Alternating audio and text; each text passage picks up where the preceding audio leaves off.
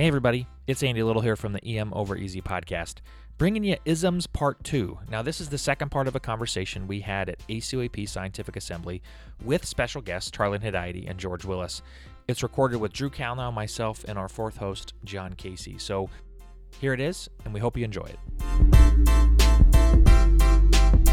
So Tarlin and George, so you're working a shift, and we've all had these shifts where we go into a shift, we get started, we pre-gamed, we're doing our charting. You kind of hear this belligerent patient being wheeled to your side, right?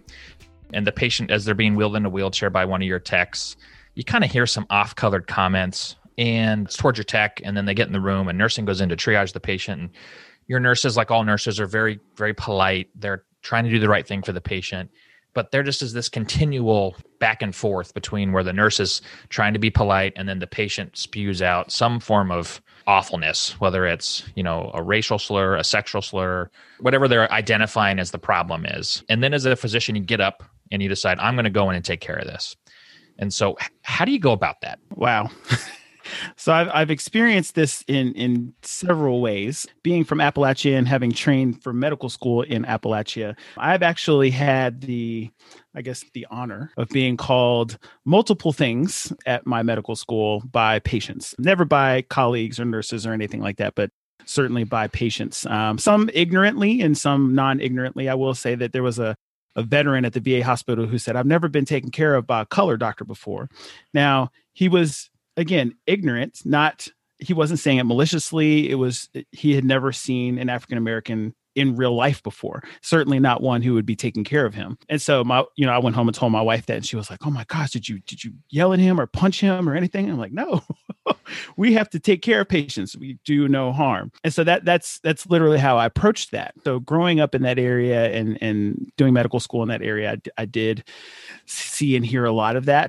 And then I moved to Baltimore, which is what some people call Chocolate City.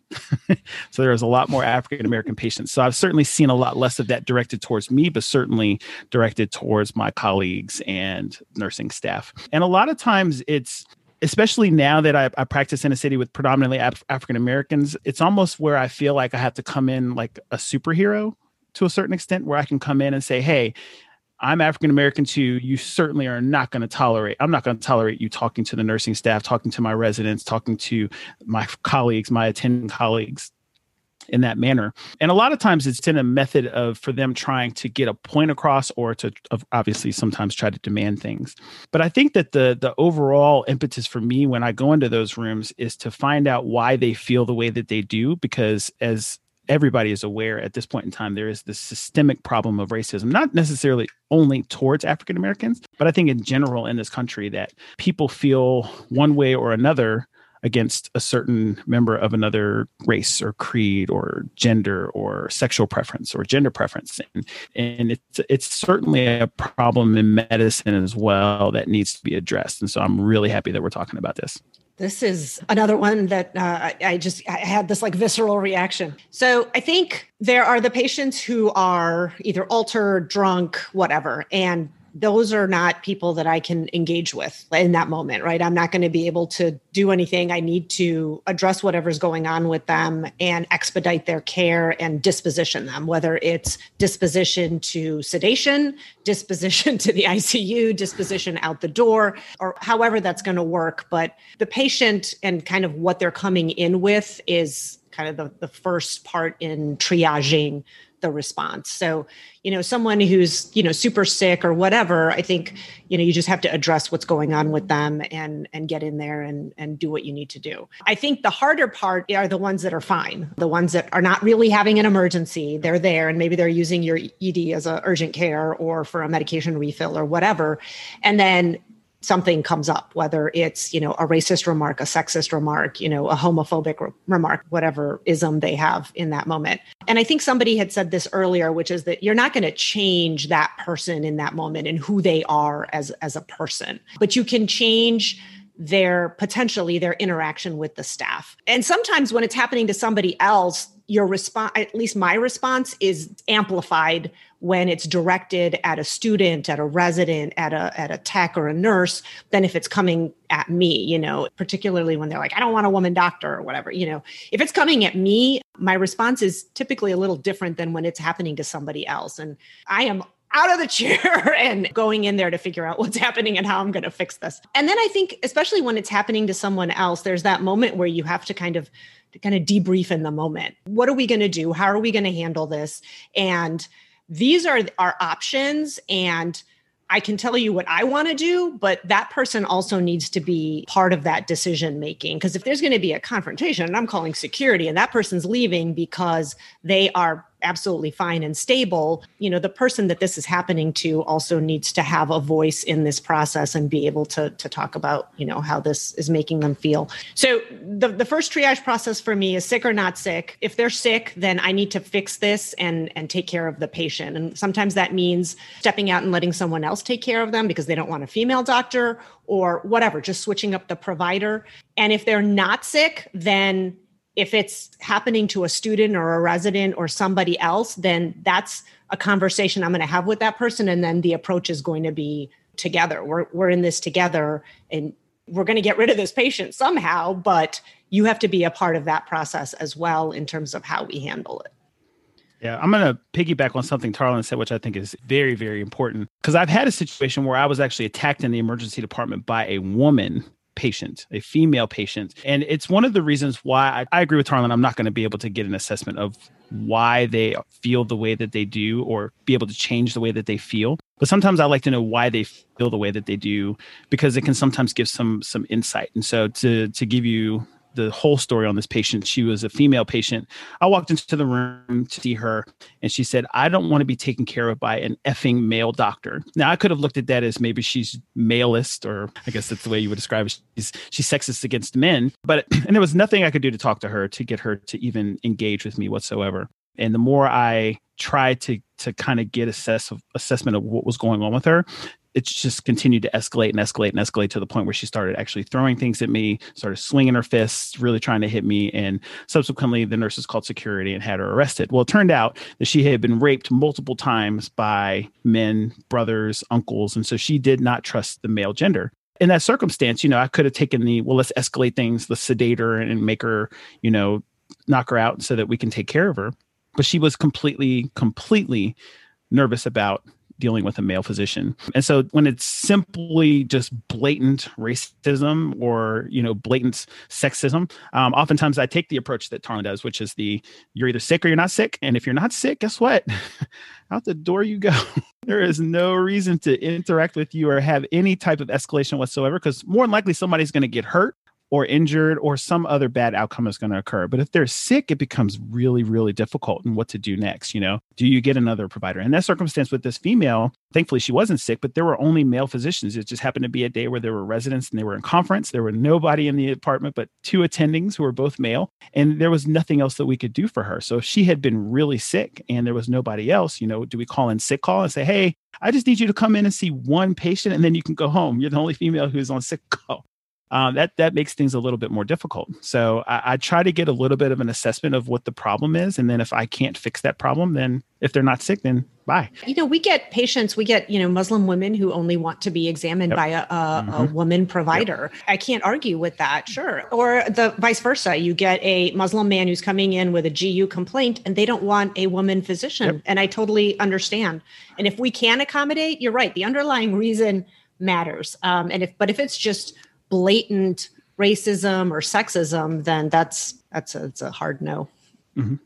Like we talked about in the first section, there's setting the rules of engagement. This is a behavior that will or won't be tolerated in my emergency department. If you can accommodate the patient for understandable reasons, then absolutely. Sometimes we can't accommodate and we have to go down that road. You both mentioned as you were talking about the systemic issues of isms in medicine. So beyond just a single encounter in the emergency department, you're both educators, have a pretty big voice, both in your programs, but also on a national stage. How do you approach the idea of isms, whether it's racism, sexism, ageism, xenophobia in general, when you're talking with your residents and we're talking about medicine in general, because it's such an important conversation for us to have. And if ever it has been more important, I'm not aware, because coronavirus and our current kind of political situation has really exposed too many isms right now. So I think the biggest point that you brought up is in terms of education. I think education is paramount for this. And I think the biggest part of education has to do with implicit bias. That is probably the quintessential, if not just self kind of reflection test to figure it out. Some people just inherently will say, I am not racist. And then you reveal to them their implicit bias. And a lot of them have the revelation, oh my gosh, I am racist. And obviously the goal is, or sexist, or, religious, or whatever, ism that there is. And once they recognize that, a lot of times people will either change the way they think or attempt to change the way they think, or they'll just accept the fact that they have these implicit biases that exist and to try and repress them as much as they can. And so I think one of the big things that I do first is to help people to understand that there is implicit bias. Once they understand that there's implicit bias and that it's there, and we all have it. I can't sit here as an honorable Christian African-American man and say that I have no implicit bias whatsoever. We all have implicit bias.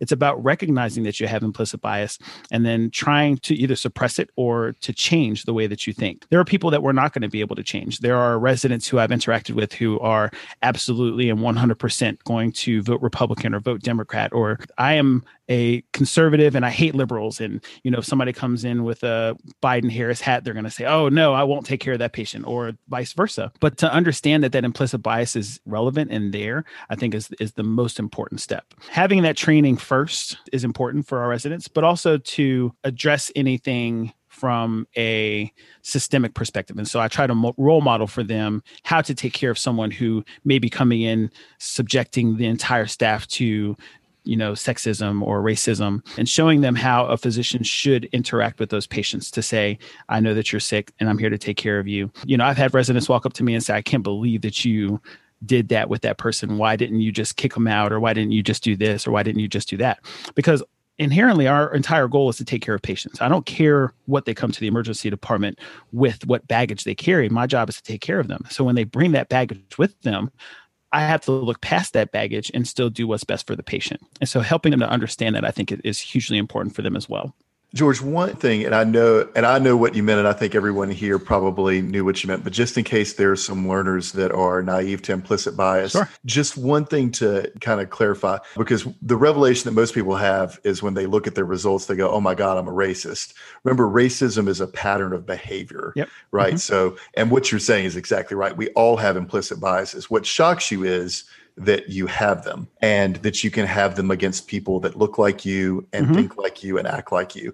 And it really is dramatic. I am with you. I think when I first started looking at that research back in the day, and now it's becoming more and more part of training, how important it is. And it's to recognize, the isms that we see every day. To Drew's point, his question about where you see it. I think about this one all the time. I see it every time we talk about a chest pain patient and someone says atypical chest pain. And you go, what do you mean when you say atypical chest pain?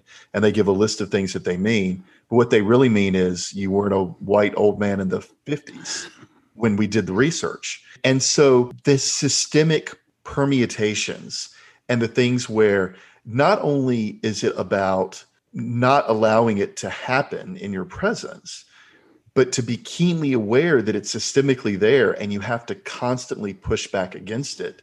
Some days, quite frankly, feels exhausting. You feel like you're never going to win, you're never going to get it right, and you never feel good enough at the end of the day. That's why I enjoy having folks like you around to help remind me that we all struggle with it and all encounter it. It truly is. We practice medicine, but we practice our own biases too. And it's kind of like a bias mitigation. There's thoughts that inherently will pop into my head when I see a patient. Ageism is one that I think misses us a fair amount in the emergency department. A 90-year-old comes in and I look at the resident, I go, what's the chance of this patient going home? 10% or less, right? Because, it's their age. But the reality is, I've now biased myself towards a disposition on a patient that bringing them to the hospital might actually cause them significantly more harm. And so I guess to further this question maybe a tiny bit further is how do we really instill in our trainees or even our coworkers when we have this conversation to use the phrase that Casey used earlier, how do we check ourselves before we wreck ourselves when we come to these isms? It was Andy Little with Andy. Oh my gosh! It was Andy. I can't give Andy credit for anything. No, he doesn't. This is a systemic problem. Let's give credit where credit is due. Oh, Charlie, you're much nicer show. than I am. Yes, I have an Andyism. If for any of our listeners that don't know that. When it comes to the trainees with the residents, this came up on a few shifts ago with a resident that I was working, and it was based on a diagnosis that the patient already had. And so he did a chart check before going into the room, and he saw a particular diagnosis, and then he was ready. He had braced himself for a specific encounter of this going a specific way. And he went in, and I wasn't privy to that in advance. And he went in and he came out, and then as he was presenting, it became very clear that he had a certain thought or a sentiment about what the patient was there for. And so we just had a very explicit conversation about his implicit bias. And I told him, I was like, you had sort of prepped yourself and you went in with a certain perspective and a certain mentality and feeling about this patient. And now I need you to sort of divorce yourself from that. I need you to forget about that. And now give me a presentation that has zero emotion and just gives me the facts. Like, tell me what the patient actually said to you and what they're presenting with. Forget about the past stuff and what's in their chart. Tell me what they're here for right this second. And so he thought about it for a second. And he's like, okay, I'm ready. And then he presented it, and it went quite well. And it had absolutely, her presentation in the ED had absolutely nothing to do with her previous diagnosis. But we do it in medicine, even as providers, for just even a diagnosis, forget about race and ethnicity and gender, sexual orientation, just a diagnosis that's in the chart, you can go in with a certain bias. And I think having those open conversations, particularly with residents and students, in the moment, and acknowledging that we all have them. We all have these biases. And the important part is to recognize them so that then they don't impact how you care for the patient. I was just going to say, I think one of the biggest biases that we all have is number of times to the emergency department-ism. Absolutely. If someone's been to the emergency department 360 times in 365 days, we automatically, I've seen some of my residents actually go ahead and start typing up the discharge paperwork for the patient before they actually go into the room. And, I say, I have been burned so many times by people because of my own implicit biases, because, that drunk patient who's been there 300 times in the past 2 weeks, and we're thinking to ourselves, oh, they're just intoxicated and we miss a head bleed. Or, someone who comes in, I actually missed a guy who came in all the time for alcoholism, who actually was methanol toxicity, didn't drink alcohol because he can't get any more. So he started drinking methanol. And so those are the types of things where they act intoxicated, and you put that implicit bias on them.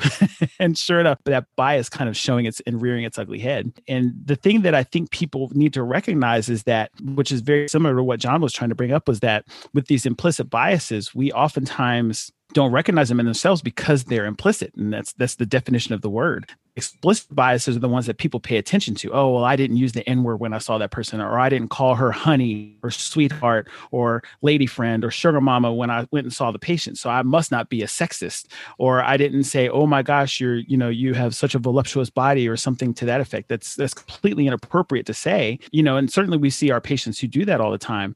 But with the learners, when they don't say necessarily, well, I'm not racist or I'm not sexist, it doesn't mean that they don't have those implicit biases in their system. And that the implicit biases are the ones that really, really come to bite us in the end.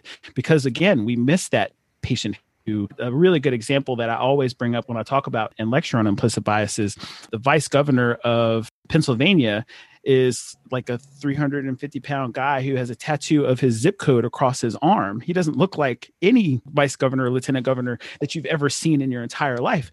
But he is a normal human being who, if I remember correctly, has an advanced degree, was the mayor of his city in Pennsylvania for a number of years, and now is the lieutenant governor of Pennsylvania. If you saw him walking down the street, you'd think he was a thug. You think he was probably a gangster who was selling drugs, but then he'd walk into the governor's mansion with a suit on and look like a normal human being. And very similar, I've had people who tell me I can't be a physician because I'm African American. Well, clearly I can, and I am. And so when people recognize these implicit biases that they have, A lot of times, again, it's not going to change their mind, but it's certainly going to change their thinking and the way they approach patients, which I think is the most important thing for everybody. Yeah, I kind of think to bring this home, whenever I talk to residents about this, I talk a lot about how our field of emergency medicine, because we are dealing with people on the worst days of their life, that's always the framework. I don't have room for my bias to get in the way of that because it just makes that encounter harder. And so it's the recognize you've got a problem, check yourself before you wreck yourself, and find the things that are your thing. Because I think everybody on this call and everybody part of this conversation, we all have a thing.